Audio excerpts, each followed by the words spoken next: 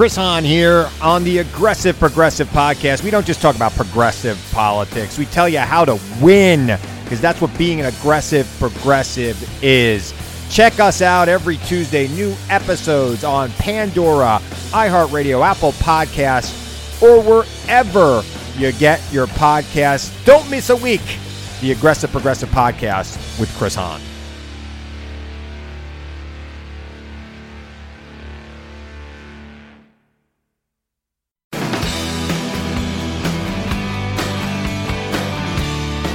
You are now listening to Bigfoot and Beyond, featuring the OG bad boys of Bigfoot, the Dr. Heckle and Mr. Jive of Squatchology, the Chip and Dale of Bigfoot, and I'm not talking about the cartoon.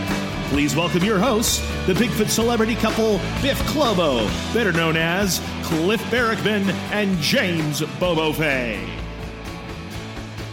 Good morning, Bobo. How you doing today? Been better. Yeah, what's up? We had to put Monkey to sleep the other day. Oh, Monkey is down, huh? Yeah, gone but not forgotten. No, never forgotten. No, man, she's more than a dog. She's a good friend. I'm so sorry to hear that. Oh, yeah, full family member, 16 years. Oh, my gosh. Well, she had more than a better run. I mean, she lived the life of 3 dogs. 3 people. Yeah, that's true. I mean, she's been to the Patterson-Gimlin film site. She's explored every nook and cranny of Bluff Creek. She's had her own encounters with Sasquatches. She's heard them for herself. She's been on planes. She's traveled the country, really. She's been to Mayaca. She's been up in North Carolina Stills. She's been helicoptering through the gorge. I mean, she's had a good run for sure. Yeah, anybody would be so lucky. Good for her. Well, I'm so sorry that she's gone. But at the same time, what did I hear? Somebody said at some point that life eventually makes you so uncomfortable that you'd like to leave your body. So maybe it was just her time.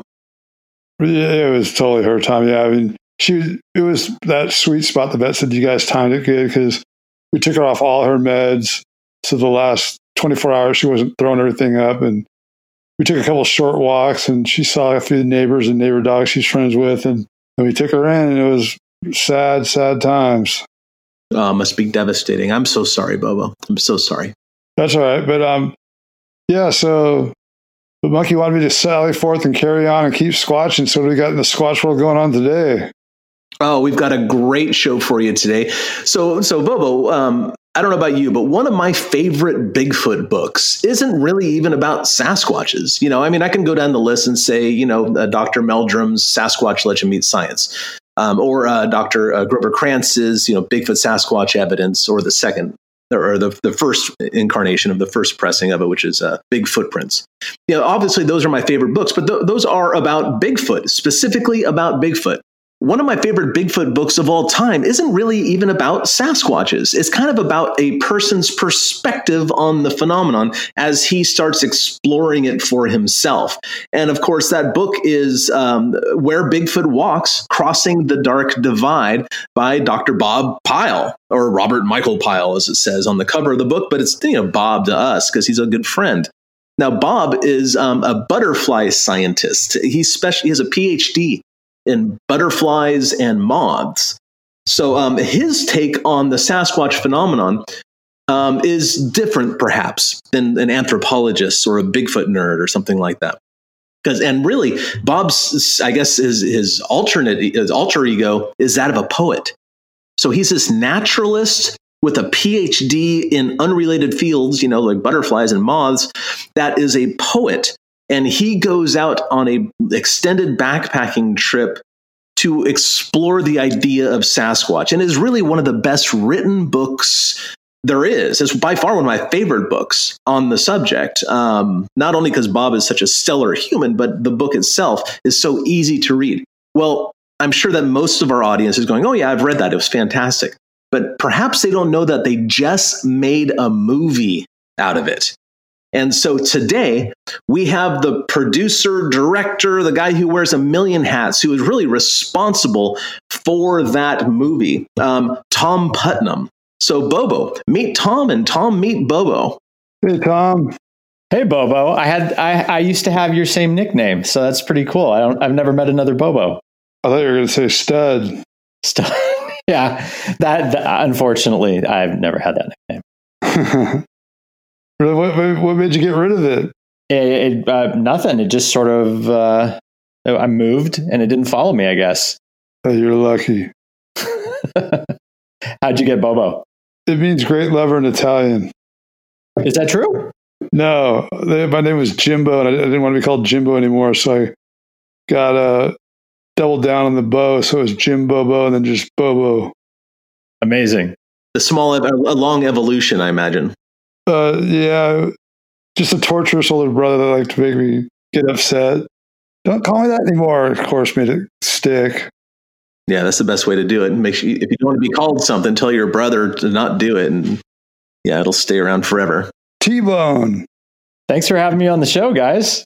Well, thanks for coming on. We're thrilled to have you on. And of course, not only because you've made this movie that Bobo and I have both watched, by the way, I loved it. Thank you very much for giving us a screener of that. But also, any friend of Bob Pyle is a friend of ours. So it's a pleasure to have you on. Bob's the greatest. He and I talked for about an hour yesterday. Lucky. Yeah, I optioned his book, I think almost to the day, about 10 years ago. And so I just realized a little while ago, wow, I've known Bob for 10 years. It's amazing. Every conversation I have with him, I learn something new. So it's always, my relationship with him is always changing. Yeah, he may be a butterfly scientist, and again, legit. I don't want to underemphasize his PhD here, but he really is a naturalist in the grand sense of the word, and truly the Victorian era sense. Before scientists were even a thing, they were naturalists who went out and explored the natural world and wrote about it. And that's really what Bob is, because he may have an encyclopedic knowledge of butterflies, but he knows a whole lot about almost anything else out in the woods. He's amazing. I also think he's also got that Dr. Livingstone, I presume, gene where you can imagine him 100 years ago just bushwhacking his way through the forest in Amazon looking for a pyramid or lost cities or something. He's an amazing guy, right? He combines so many different things into this one-of-a-kind package. Yeah. Well, I think that's a great starting point. That 10 years ago, you actually optioned his book. Which meant that you get rights to make a movie should that opportunity arise, right? So kind of take us on the ride here. Tell us the story about how this movie came about. I grew up in Oregon and spent, every weekend since I was old enough to walk, hiking, camping, and fishing. And I did an awful lot of that in the Gifford-Pinchot National Forest in southern Washington, where Bob's book and the movie takes place. And growing up, I was really interested in the unexplained. I'm old enough so that I grew up pre-internet. So my access to those things was basically like one Ivan T. Sanderson book at like the local library in Portland. And I then read Bob's book about 10 years ago. A friend gave it to me and said, "You're going to love this book. Please don't try to make it into a movie because that would be impossible." And they were almost right. I read the book and it rekindled my curiosity about Bigfoot, but also it really reminded me of the importance of nature in my life and how much I missed it. I live in LA now. My son's 12 and his favorite things are hiking and camping and fishing. And we don't get a chance to do it every weekend here like I did when I grew up. And, you guys read Bob's book. He has such a unique perspective on Bigfoot, where I love his take on it, that Bigfoot is also a way that we can connect with nature and remind ourselves that we're a part of nature. And that was the thing that I think for me really made me fall in love with it and decide, I got to make this into a movie. So optioned the book and spent about 7 years writing and rewriting and rewriting the script. A lot happened in Bob's life during that time. His wife, Tia, died after a very long battle with ovarian cancer. That ended up in the film because it was such a just huge shift for Bob. The film's actually based on 7 of his other books too. And then I ran into an old friend of mine. His name is Jory Weitz.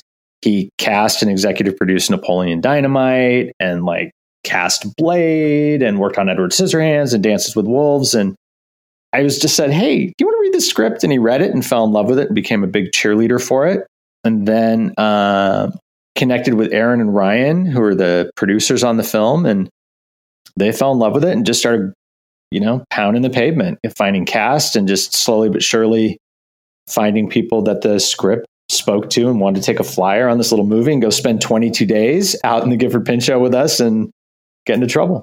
So when were you filming? Like, what were the dates or the approximate time frame of the actual filming with the boots on the ground in Gifford Pinchot? Yeah, we filmed late May through June of last year. Okay. Now, you said that this book was based on a number of other Bob books as well. What sort of things did you tie in from those? Because honestly, I've only read The Dark Divide, Where Bigfoot Walks. I've only read that book by Dr. Pyle and a few of his poetry books that he's gifted me over the years for going to his poetry readings at various bookstores.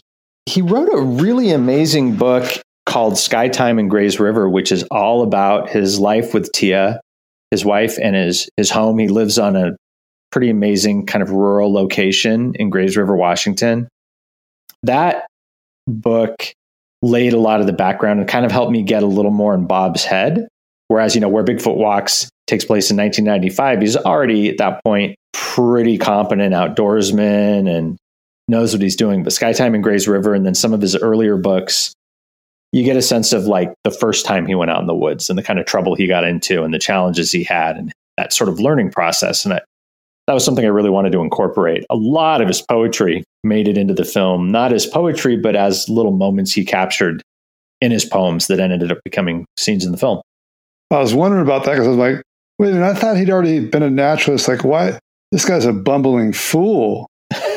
Yeah, Bob was fine with that. I mean, the reality of it was to have somebody go out into the wilderness who knew how to do everything correctly wasn't going to be that interesting. And if you reread Bob's book, I mean, he has a number of really scary near-death encounters. And I think also when we cast David Cross, I mean, I wouldn't be surprised if David's never been camping. I also wanted to kind of retailor the character a little bit for him so that he could bring something of himself to it. Because he's definitely not a rugged, deep woods outdoorsman type guy. God, I hated his character in this movie. I want him to die. I'm like, I love Bob Pyle, but this guy in the movie, I want him to fall off a cliff. Well, he almost did. We hung David off a cliff. That's true. Well, I can see that. So you incorporated another part of his literature repertoire, I guess, like his another one of his books where he was actually learning the skills that he would later have. Because I know that when I read last time I read Where Bigfoot Walks, Bob was a competent guy going out backpacking. And when I saw the movie, I was with Bobo. I was like, wonder why they did that. But at least now it makes sense to me that you actually incorporated a wider stretch of Bob's timeline and incorporated that into the story. Mm-hmm. And, all of the sort of near-death experiences he has in the film, those are all things that did happen in the book. So I think, when you take them and you string them all together, it definitely makes it look a little hairier than it was if you spread it out over months and months. One of the other things I noticed, because there are, of course, differences between any book and any movie, was the timeline in a way of Thea dying before Bob did the journey, which wasn't true in the book necessarily.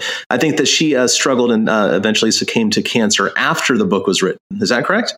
Correct. She, I want to say she went through remission, I want to say 3 or 4 times. She had it for about a decade. And we were in the middle of writing the script and when she died, and Bob and I spent so much time talking about it, I couldn't imagine not putting it in the film, because ultimately the movie, it's not about her death in as much as that it's about how she helped Bob become the person he wants to be.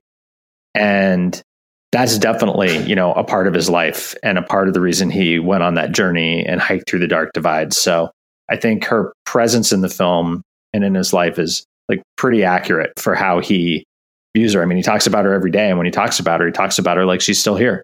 Yeah. And her passing is definitely the perfect vehicle to propel him into this unknown voyage that he's about to go on. So it does make a lot of sense. And it is true to Bob's character. Like, not the character that David Cross plays of Bob, but Bob himself. It is true that what a formative force she was in his life. Yeah, I mean, I had a chance to talk to her a couple of times before she passed away. And I mean, she was a powerhouse, right? If you guys knew her, she definitely was somebody. I run into more people having made the film who knew Tia and have these amazing stories about Tia than even who knew Bob. She had a huge circle of friends. So now Bobo and I, we've done a lot of seasons of Finding Bigfoot, and we've filmed in some very unpleasant situations and inclement weather, et cetera. What sort of challenges did you have filming offset? Because like, it's one thing filming in somebody's house, but it's an entirely different thing filming out in Gifford Pinchot National Forest. What are some of the challenges that you guys ran across? Man, everything. I grew up in Oregon, so I knew sort of what I was getting into. I really wanted the movie to feel authentic. I come from a documentary background, so I wanted the audience to really feel like they were out in these locations, in rugged places, get a sense of the isolation and the danger. So we shot the entire film with a very small crew in some very rural, isolated locations that a film crew's probably not supposed to go. From above the tree line up on, we doubled Mount Hood for Mount Adams, but we're up there in a snowstorm to like lava tunnels under the Gifford Pinchot. And the weather was miserable. The Pacific Northwest, it can be sunny at breakfast and pouring down rain by lunch. And we didn't have a whole lot of time to shoot. We shot the whole movie in 22 days, which for a feature film is pretty fast. It's way fast. Yeah, especially something like this that has just hundreds of locations. And, I told everybody, kind of pulling a page from my documentary work, hey, we got to shoot every day. And if it's raining or something happens, we're going to figure out something else, some other way to shoot what we need to shoot. And we did. I mean, there's scenes in the film where you see it pouring down rain and David Cross in the distance, he's struggling through it. And that's because it was raining that day. In addition to the weather, our production office got hit by a tornado, dropped a tree on our production van and pancaked it right in downtown Portland. It was the only thing that got damaged in the whole city. We, a few crew injuries. It was a tough shoot. But hopefully it comes across in the film. It definitely, for me, feels like what it feels like to go hiking through there and just be all alone in nature. And then you hear something or think you see something and you just realize what a big place the forest is and how small you are and how little you know about it. I have a question for you.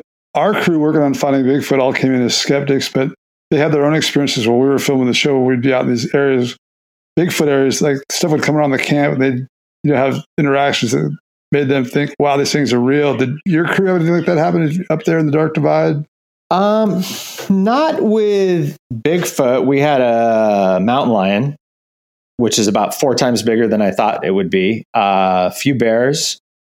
And I think our crew, all told, is kind of a mix of people coming out of it. Some people believed coming in, believed coming out. Some people didn't believe starting the film, believed coming out, and some people still don't believe. Did you have any Bigfoot researchers as consultants for Bigfoot behavior, like when you did the knocks and the hoops and that stuff, or did Bob do that? That was Bob for the most part. All the sounds you hear in the film, I obviously listened to a lot of the recordings that you can find online, and all the sounds are mixes of various real-world primate sounds. Bob's so descriptive in his book, too, right? There's an amazing scene where he's camping on the shore of Cultus Lake and it's the middle of the night and he's washing his dishes and whistling and he hears something whistle back. And I mean, he takes like 3 paragraphs to describe what it sounds like, which for me is amazing. Somebody just like gave me a blueprint of what to kind of do.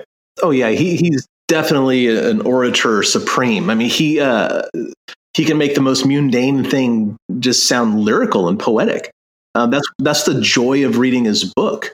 Because it's basically a guy goes backpacking and thinks a lot about Bigfoot, but at the end of the day, like you're just enthralled with the entire journey because it's Bob's voice saying it, and anything Bob says, he has such a a fantastic, delicate way of saying it. You just can't wait to read the next sentence. Yeah, what I love about his writing is that no matter what he's talking about, he somehow gets me to see it through his eyes and understand how he sees the world, which is an amazing thing. I mean, one thing that isn't in his book that was a part of his life that I wanted to make a point of capturing in the film is that in a lot of ways, Bob has a master's from Yale and all of these amazing credits. He wrote the Audubon Field Guide to North American butterflies, but he's also kind of a big kid. And in some ways, that's amazing. He has a curiosity about the world that I think a lot of adults don't have anymore. And at the same time, he and I were talking about that this last night. There's like a little bit of sort of selfishness there where his passions sometimes can kind of take over his life. Well, that's the Bigfooter in him. I mean, most Bigfooters are pretty imbalanced people, like to a dangerous level. Sounds like filmmakers. Sounds like my world. Yeah, I'm sure most worlds are pretty much the same. Stay tuned for more Bigfoot and Beyond with Cliff and Bobo. We'll be right back after these messages.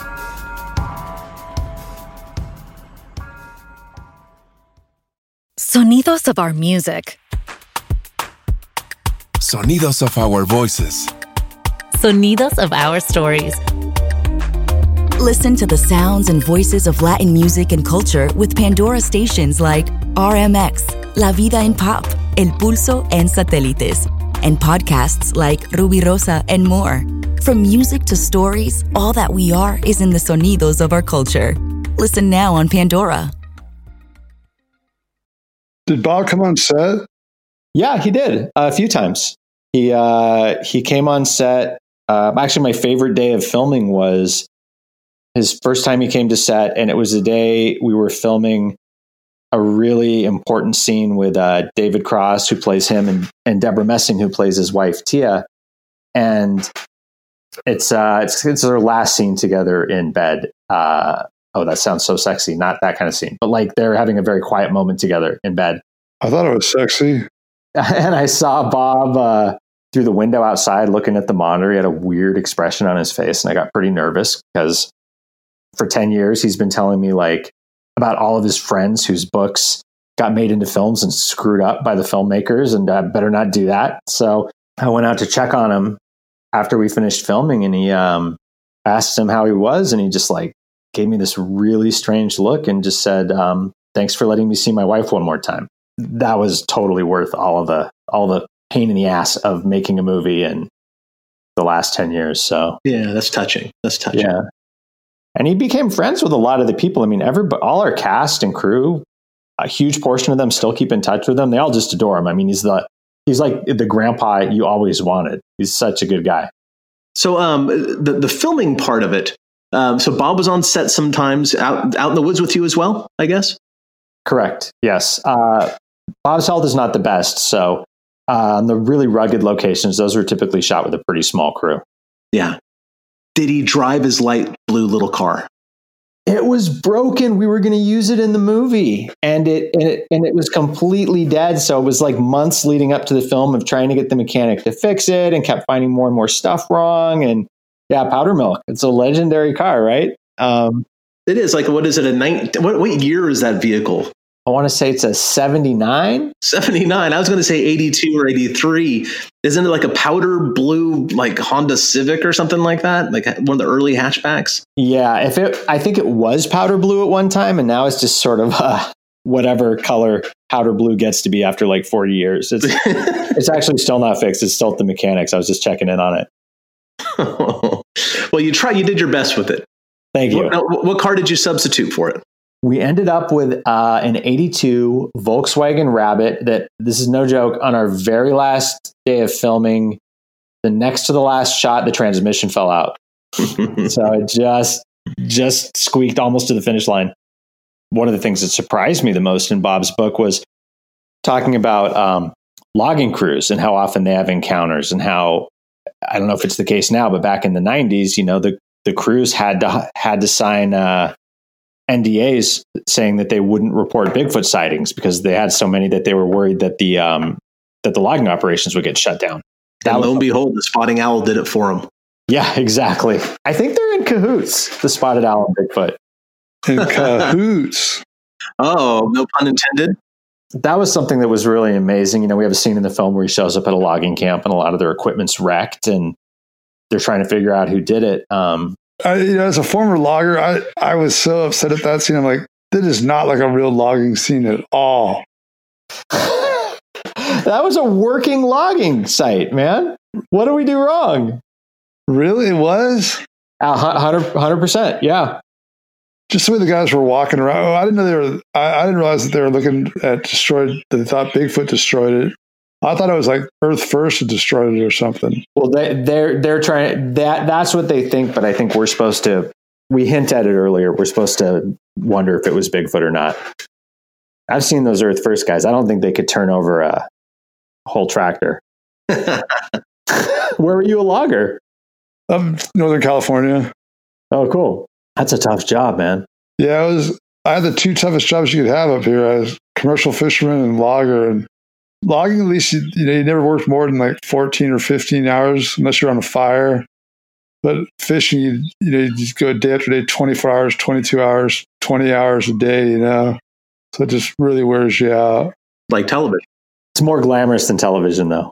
I did a movie up in Alaska and spent a lot of time with those guys, like out at Kodiak and Dutch Harbor.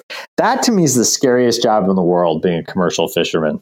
Oh, it has to be. Just because, one misstep or somebody turns around at the wrong time, you're overboard and no one knows what happened to you and there's no chance of being found. Yeah. I'm going to pass on that. You definitely get your butt puckered up pretty good at times on the boat. Well, Bubba, you took crabbing jobs to see a Bigfoot. How did that work for you?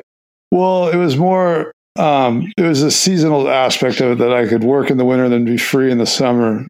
I do a lot of John Doeing where you just did fill-in trips where like some guy broke his arm because Eureka's a pretty big port, or it was back then, for fishing. So boats would pull in, guys would get drunk, get arrested, and their skipper would be looking for a guy to fill in until the guy got out of jail. So I'd hop on those in the summer, go shrimp fishing or tuna or salmon for a little while. But the bread and butter was always crab in the winter. What did you know about Bigfoot since you grew up in Oregon? I mean, I grew up in the 70s and 80s, so it was the era of like In Search Of. So you sort of got informed by that. But then, I spent a lot of time out in rugged locations, bushwhacking to find like the perfect trout stream to go fishing. And for me, it was just about so many times, hearing something or thinking you glimpsed something and not knowing what it was, or that feeling that just you get all of a sudden where you feel like something's there with you or watching you. I was a kid, so that immediately was me like dropping my fishing pole and like running back to find my dad wherever he was, and then having to go get my fishing pole back. But I think when I, even growing up outside of Portland, you would kind of pretty regularly, somebody would come back from fishing or hunting or camping and have a story that they couldn't explain. So it seemed, for me, it was just sort of a part of life growing up. Was the thing that happened to people sometimes. Yeah, it is, oddly enough. That's exactly right. It's a thing that happens to some people sometimes. Do you remember any sounds, looking back now, that sounds like you think, man, that could have been a Bigfoot? Now you know more about Bigfoots than heard audio? Yeah, totally. I think there were times you would hear something and just assumed it was some animal that, echoed and reverberated. And by the time it got to you, it sounded warbled and deeper and strange. And now, in hindsight, having spent a lot of time with Bob and sort of understanding the biology of it more, it definitely makes me wonder if I heard something different than what I thought it was. You said something there that I think is important. You use the word wonder. And you're doing it as a verb, but wonder is also kind of a noun, isn't it? Like there's a certain wonder to the world. And I think that's one of the things that Bob brings out in his writings and also in our personal relationships, that sense of wonder about some things. Like, yeah, there is a possibility. And in fact, one of my favorite quotes is ridiculous because I can't remember the wording of it. So it's not really a quote, but one of my favorite paraphrases is of Bob, and he more or less says, if there ever comes a time where we cannot imagine giants living in the woods, and we've lost something profound. 100%. That was something that I didn't expect going into his book. I mean, I don't know how anyone can read his book and not walk away from it with just at least an open mind.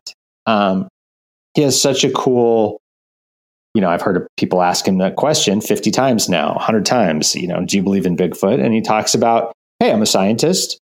There's a theory that people have put forward about why Bigfoot would exist, and it hasn't been disproven. So as a scientist, I have to keep an open mind until it's disproven. It could very well exist. And I mean, I have a hard time understanding how so many different people could see so many things and not know that something's going on, right? I feel like our interaction with nature is so much about us thinking that we're smarter than nature. And once you put that aside, I think it opens you up to a whole range of possibilities. I mean, I don't know about you guys. The last 7 months have had a lot of unpleasant surprises. I like the kind of surprise about a Bigfoot encounter or having your mind open to something like that. I definitely wouldn't want to live in a world where Bigfoot was an impossibility. Stay tuned for more Bigfoot and Beyond with Cliff and Bobo. We'll be right back after these messages.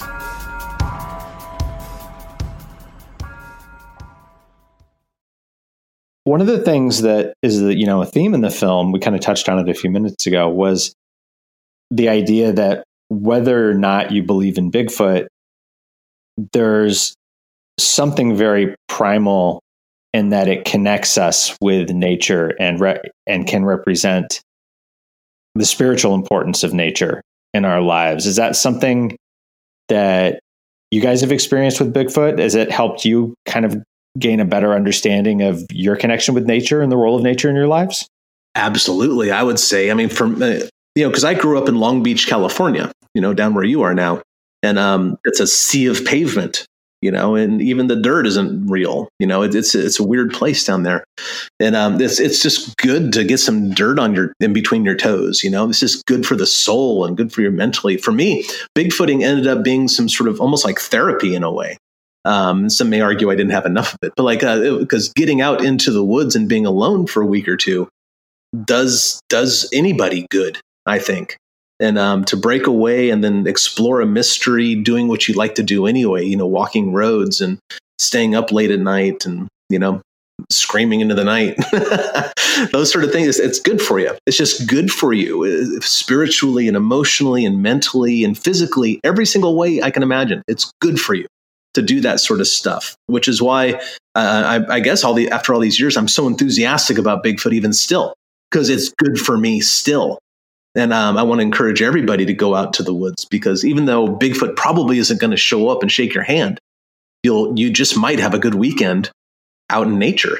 And that is good for us. I think that's what we all, as a culture, as a society, I think we need a lot more of that, honestly.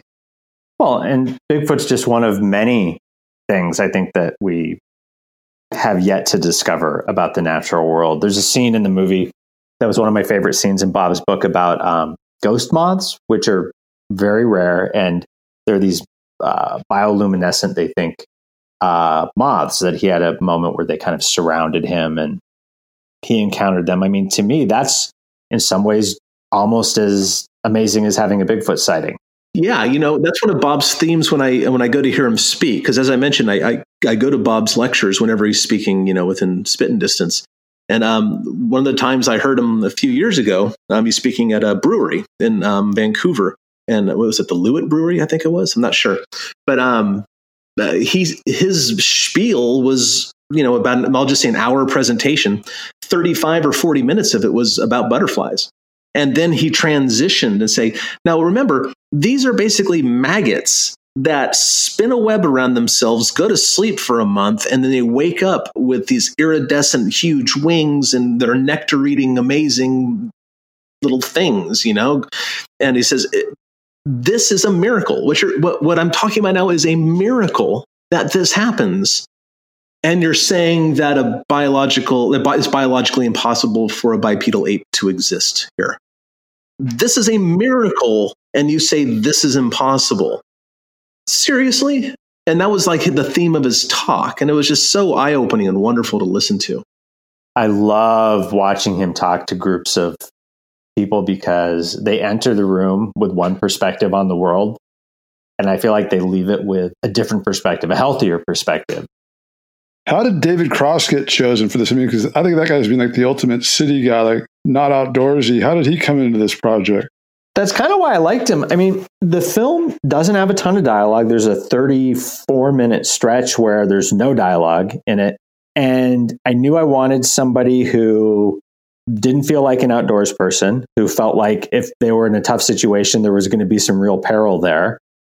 I wanted somebody who I felt like I could relate to, who I wanted to keep looking at, and who knew how to get the comedy out of those moments and get the drama out of those moments in the movie. I mean, you guys saw the movie. It has some pretty heavy-duty moments in it. And it was a pretty small list. And, you know, David was right up there at the top of it. And Jory, our casting director and producer, got him the script. And he responded really quickly. And he was going to be out in LA. So we met at a bar for a beer and we're going to talk for an hour. It ended up being 3 hours and way too much beer. And I loved his take on it. And I'd been working on this film for years and years. And, you know, it's based on a true story. So I always just saw Bob Pyle as I was writing it. And after I met with David, that was the first time I started to see someone else as the character. And that got really exciting for me. And David, you know, he acts in it, but he's also a producer on it. He worked with me really extensively over about a 6-7 month period to rewrite the script. And it was really, really collaborative. Now that we made the movie creatively and just for like somebody who was going to go for it the way he did, I can't imagine making it with anybody else. I mean, normally with actors, you're trying to talk them into doing things. This was the opposite. David was always like arguing with the assistant director and the stunt guys saying like, no, put me in the water, hang me off the cliff. Let's just put the owl on my head. So, I mean, that's a total gift as a director to not only have somebody who has the skills to do it, but has the like willingness to just go for it. And I mean, you know, you've seen David in Mr. Show or Arrested Development. He's not a dude that holds back. Like he throws himself into whatever he's doing. And that was, I think, kind of ended up being our secret weapon in the film. So David Cross is a skeptic of Bigfoot. Did he get a little more knowledgeable and a little more open to it during the course of filming and talking to people? He did not at all. David's one of the most skeptical people I've come across. Like, he's a very pragmatic guy. I keep asking him and he just keeps saying, no, not a believer. You guys got to get him on your show. Maybe you can turn him around. I feel like if anybody can get him to have an open mind, it's you guys. We'll straighten his ass out. Just give me his number. All right. Well, let's get him on the show. You can do it in front of an audience. I would love to have him on the show. It'd be great to talk to him. And really, I don't know, I can't speak for Bobo here, but I welcome skepticism. It is good to be skeptical because, like I said, there's so much malarkey out there. It's just nonsense being touted about as Bigfoot stuff. But I also find that the stronger the skeptic, the less informed they are about the subject. Mm-hmm. So maybe it's just a matter of like showing them a few things and talking to them about the consistency of the evidence over the last few hundred years. I can't wait to see his stand-up act that has some stories about this movie. Exactly. I think, maybe next one. I hope they're good stories. And I really enjoyed the film, and I want to congratulate you on getting it made. And I hope it's successful for you. I hope it's successful for Bob as well, and he gets a lot of good feedback. You know, because it's his story, it's his life in a way. You know. I know. Thank God he's happy with it. I was so worried. Oh, I can only imagine. Like, because imagine if he goes, "Oh God, this is the worst piece of garbage I've ever seen in my life," and it's about me. Thanks, Tom. Like, exactly. You'd never sleep again, man. Yeah. Luckily, he really likes it. So I can sleep well. At least if I lose sleep, it's not because of that. Yeah, and for whatever it's worth, he's actually told me on privately that he really enjoyed the film as well. He's not just blowing smoke, so he really does like it. So. Oh, that's good to know. Does Bob blow smoke? I feel like he's a pretty straightforward guy. Oh yeah. I guess now that you mentioned it, he's not the smoke blower. But I want to let you know that he did tell me privately that he really enjoyed the film as well. And my girlfriend liked it. That's good. And she's not into Bigfoot stuff too much.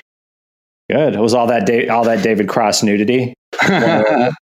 Well, on that note, Tom, how do people see this movie but not see every square inch of David Cross? No, don't worry. That's not in the movie. He's in his underwear.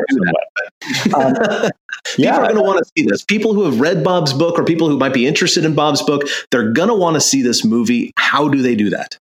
The film is out on DVD and on most of the major video on demand platforms like Amazon, Vudu, Apple TV, iTunes. You can go to darkdividefilm.com and there's a big fat button that'll show you everywhere you can see it. All right, so Dark Divide, you can Google search it and tell you everywhere you need to go. Yep. Amazon and all that other stuff. Dark Divide, Dark Divide, Dark Divide. Darkdividefilm.com.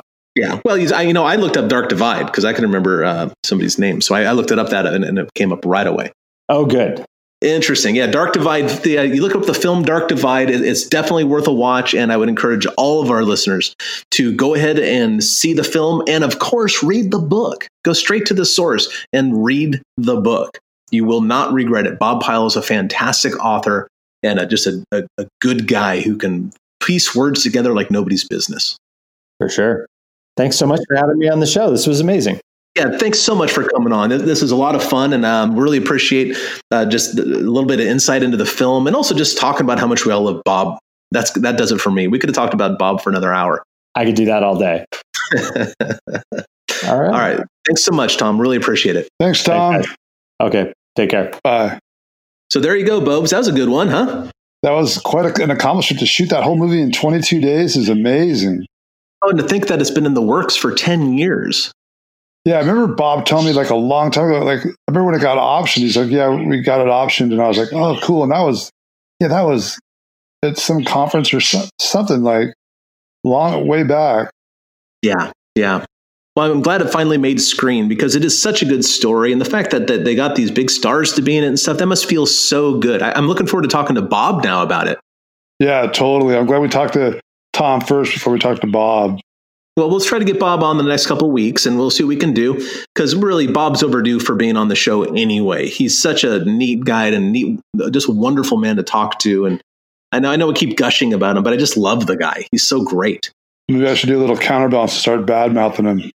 Everybody who knows Bob wouldn't believe it. That's true. He's a really cool guy. Smart as hell. All right, Bobs, take us home, man. Okay, folks. Well, thanks for tuning in to another episode of Bigfoot Beyond with Cliff and Bubba. We appreciate it. Hit the like, share buttons, spread the word. And until next week, keep it squatchy.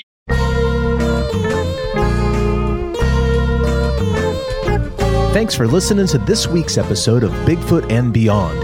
If you liked what you heard, please rate and review us on iTunes. Subscribe to Bigfoot and Beyond wherever you get your podcasts, and follow us on Facebook and Instagram at Bigfoot and Beyond Podcast. You can find us on Twitter at Bigfoot and Beyond, that's an N in the middle, and tweet us your thoughts and questions with the hashtag Bigfoot and Beyond.